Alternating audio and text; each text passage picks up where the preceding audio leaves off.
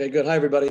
I'm on with my daughter, Chana, creator of Kosher Sex. I wrote Kosher Sex. She created the company Kosher Sex. Hello, Chana.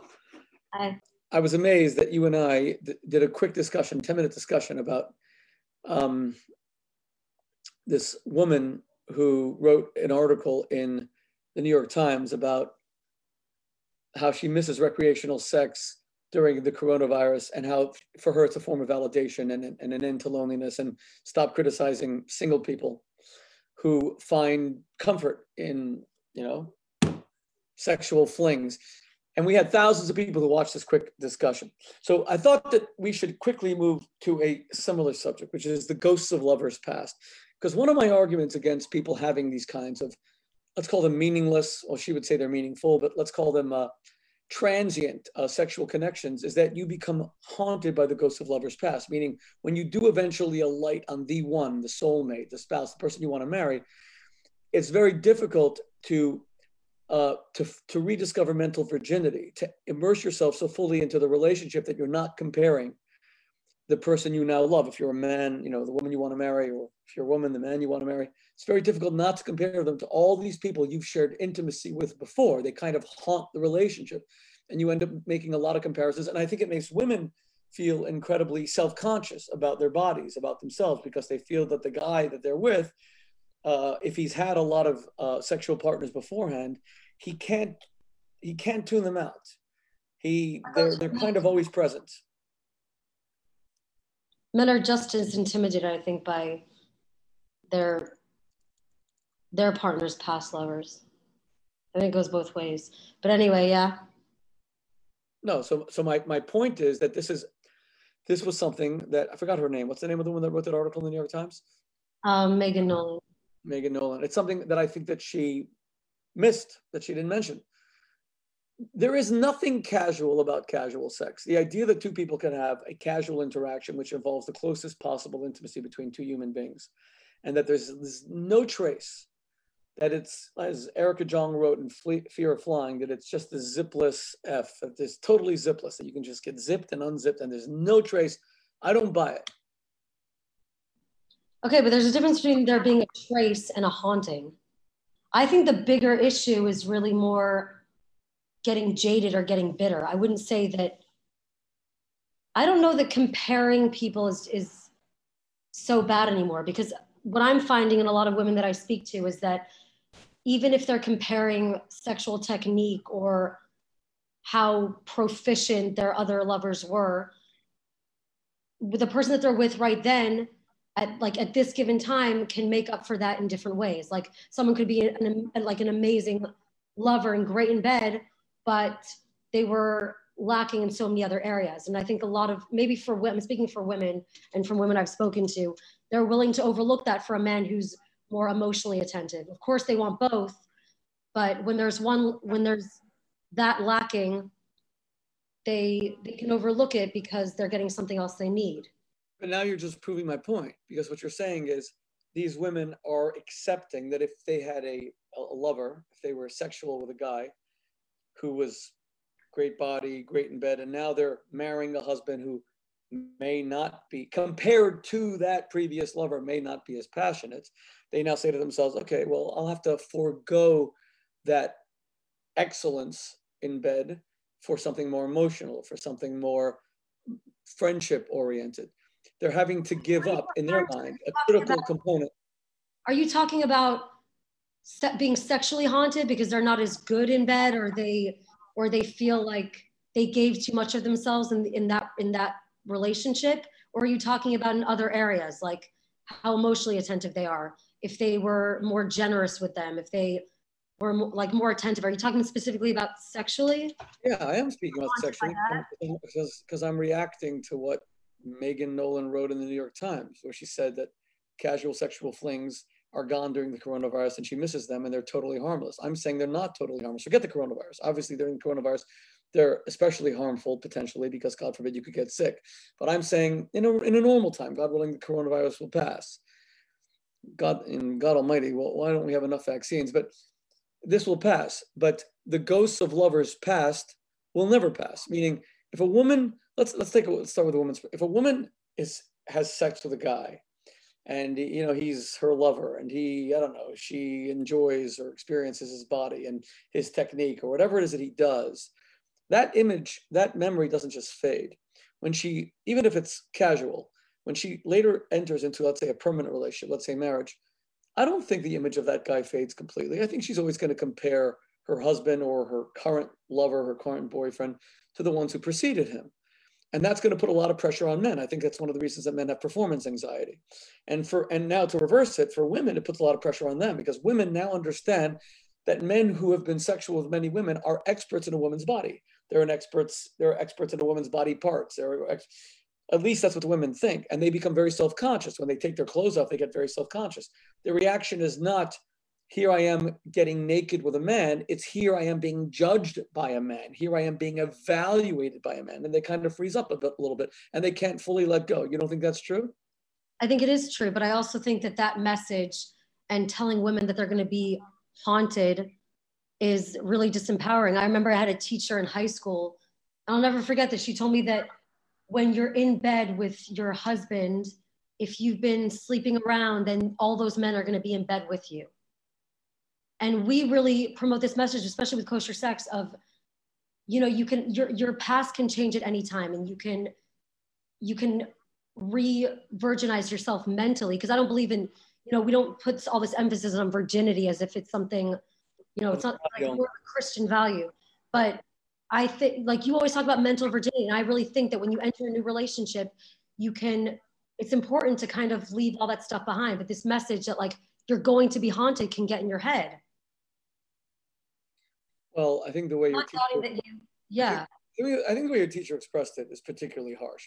I'm not going to say, how did she? Actually said that. She was like, they're all going to be in bed with you. Well, there's a Talmudic expression which is similar. The Talmud says that when two people marry and divorce and they both remarry, there are now 4 people in the bed. And what the Talmud, I guess, means is that don't think that you can just shed the very intense memory of something that was that passionate and that intimate. And there is some truth to that. Having said that, that doesn't mean that you can't reclaim mental virginity. Part of kosher sex is learning how to kind of, wipe the slate clean, as it were, mentally, in order to be invested fully in the sexual experience with someone that you love now, the person you're devoted to now, and not be haunted. But it's hard not to be haunted. And by the way, it doesn't only apply to having sexual partners. It applies to porn.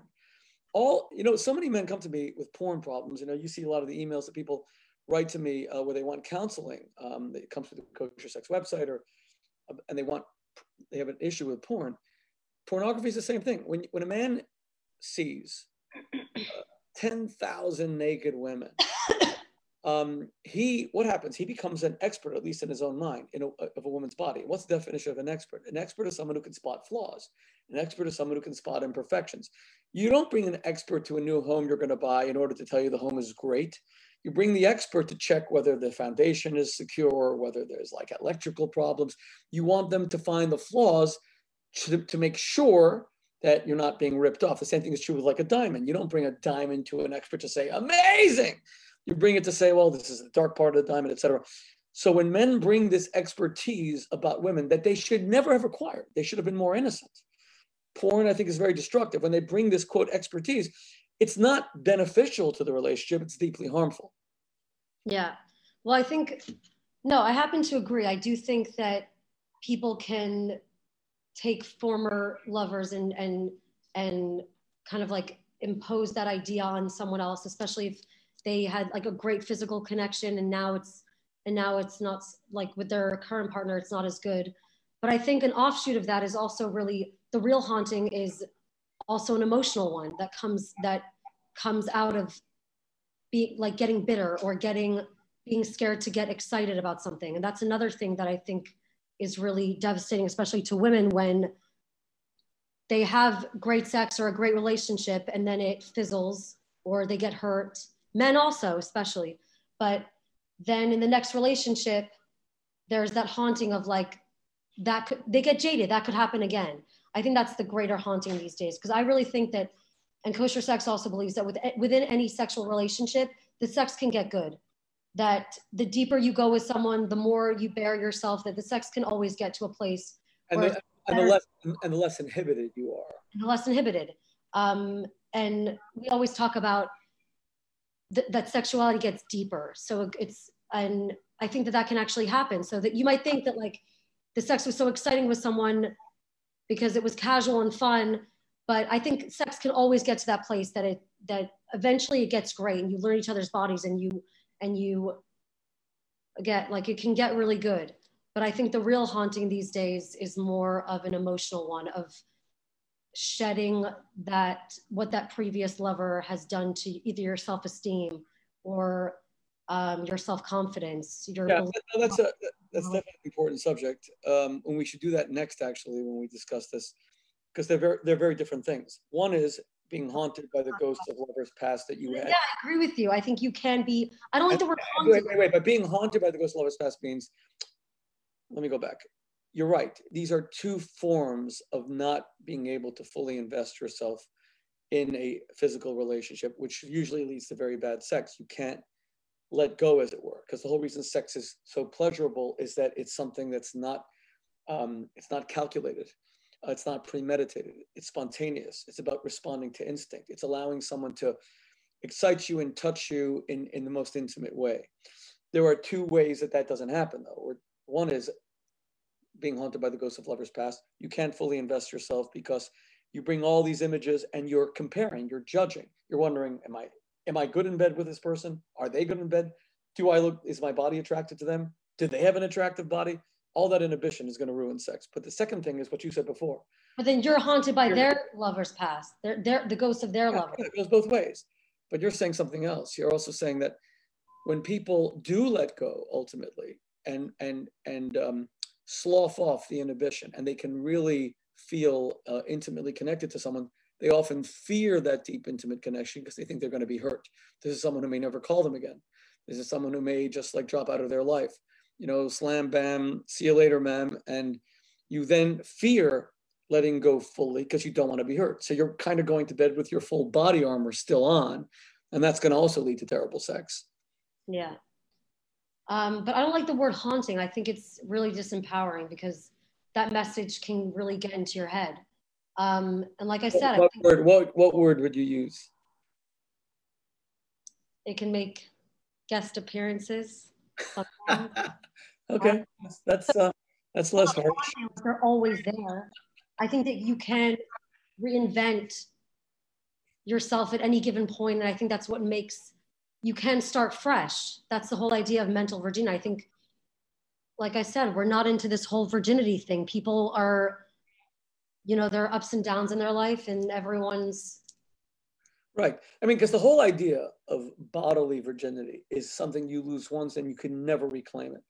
And for our Christian brothers and sisters, this concept, especially now at the time of Christmas, this concept is so important that for Catholics, remember, Mary remains a virgin throughout her life. She never had other children other than Jesus, who's born through immaculate conception. She never loses her virginity because supposedly, I guess, the loss of virginity is the loss of something essential. So even when you read about in the New Testament of James, the brother of Jesus, so it's a figurative brother. He wasn't the real brother. For Protestants and other Christian denominations, no, Mary was a virgin when she had Jesus, but later she lost her virginity when she had children with Joseph, her husband. Having said that, it just goes to show you how important bodily virginity is in the Christian faith. To us Jews, virginity is not something that's lost once and never regained. As you said, it's more of a mental construct, spiritual construct. In fact, we might even say that the whole idea of repentance, teshuvah, that we do on Yom Kippur, or we're supposed to do repentance on a daily basis, the whole idea of repentance is that you can always reclaim your innocence. You can always reclaim that virginity, as it were. Well, there is the whole concept of a Kohen not being able to marry a divorced woman. So what's that about? Yeah, that's true. There is some concept of physical virginity in Judaism, or the fact that if a man sleeps with a woman and her virginity is gone, the Torah says that the father can demand that, well, if it's okay with the daughter, of course, because it has to be by her consent, that he marry her and make financial restitution for the loss of her virginity. There is that concept, but it's more of a financial concept. As far as the Kohen, I guess he administers to he administers to Hashem, and he has to be fully. There's a higher, more elevated demand of his spiritual focus that might be somehow diluted marrying someone who's divorced. But still, the fact that we feel this way shows that the question kind of bothers us, that why would Judaism place that kind of emphasis? And we have to find the right answer. But it just goes to show you, we're asking the question based on Jewish values, where physical virginity is not something that is greatly focused on or valued. We have no virgins in our religion that we laud, that we exalt. To the contrary, we exalt the matriarchs of the Jewish people, Sarah, Rebecca, Rachel, Leah, all of whom married and had children. There is no virgin. Yeah. There is no holy sacred virgin in our religion. What do you think is the remedy to someone who is actually being haunted by their past relationships? I think there's only one remedy, Chana. Kosher sex? They have to buy my book. There is no other remedy. There is nothing else they can do, unfortunately.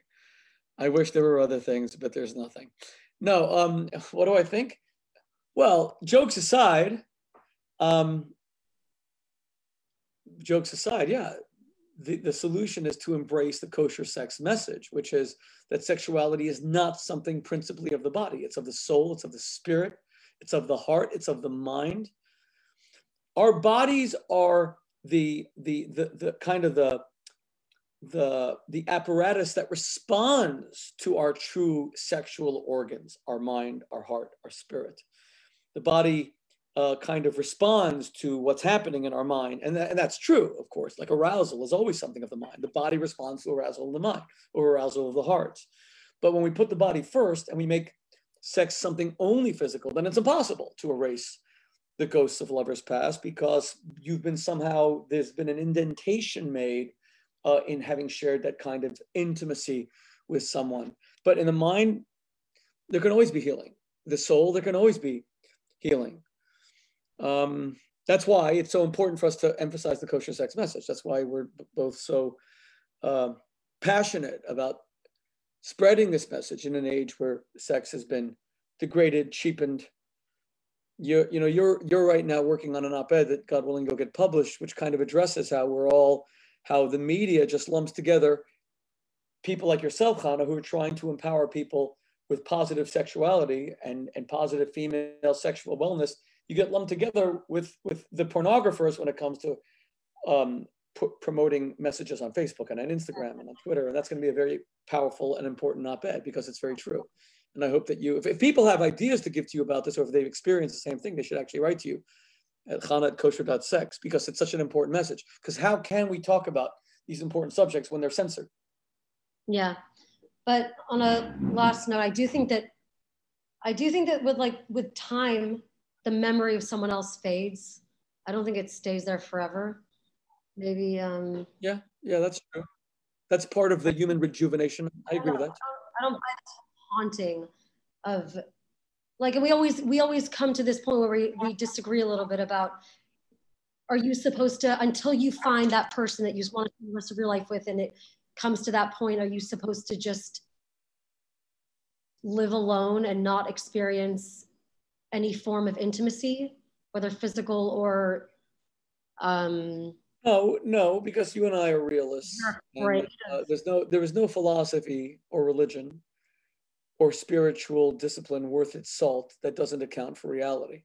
For religion to come to men and women and say, hey, if you masturbate, you're going to turn blind, and if you don't marry till you're 25, you're never going to masturbate. That's not a realistic, no matter, and we talked about this before, but it's not a realistic philosophy. People are just going to jettison it. They're just going to reject it and say, sounds good, but nothing real about it. We don't want to espouse a philosophy of sexuality which is unworkable. We want something that's profoundly workable and that is implementable in people's lives. Having said that, even if it's true that the quote ghosts of lovers past begins to fade and we can reclaim our mental virginity, and I agree with you on that, that's part of the whole sexual rebirth. What's also true is that those images will never fade if you continue to reinforce them. So for example, a man can be completely faithful to his wife. And his wife might even have been the first woman he ever had sex with and the only woman he ever had sex with. But if he watches an hour of pornography a day, looking at women's breasts and genitalia and women in flagrante dicto and in the most intimate, if you think that those images are suddenly going to fade when he makes love to his wife, they're not.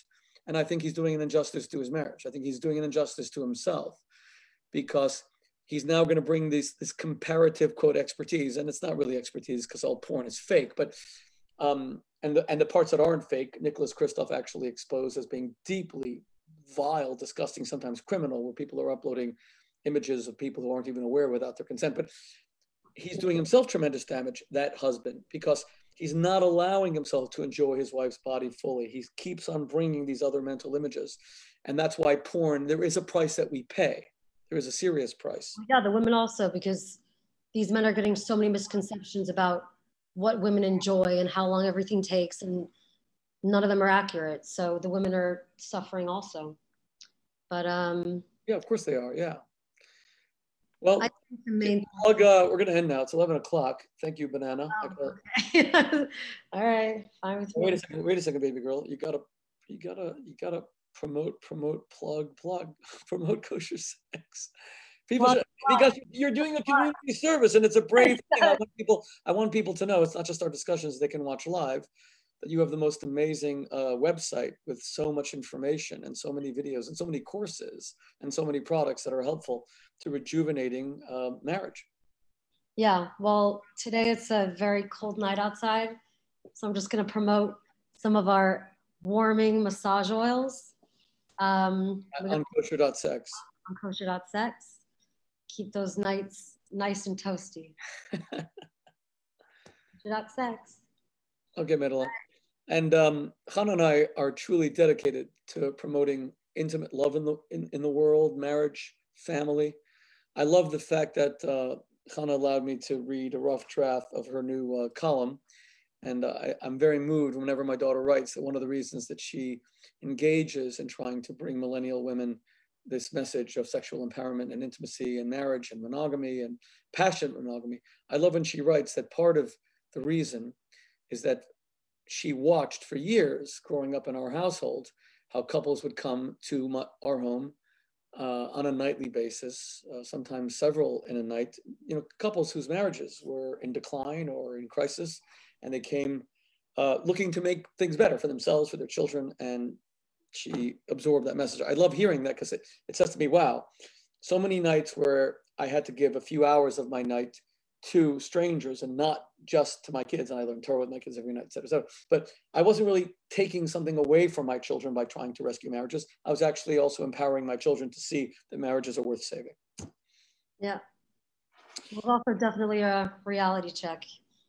Like seeing that marriage is hard at a young age. That was. And blessed and beautiful. And worth working on. All right. And okay, baby girl. Good night, everybody. God bless you all. Kosher.sex. Go to Chana's website. Bye-bye.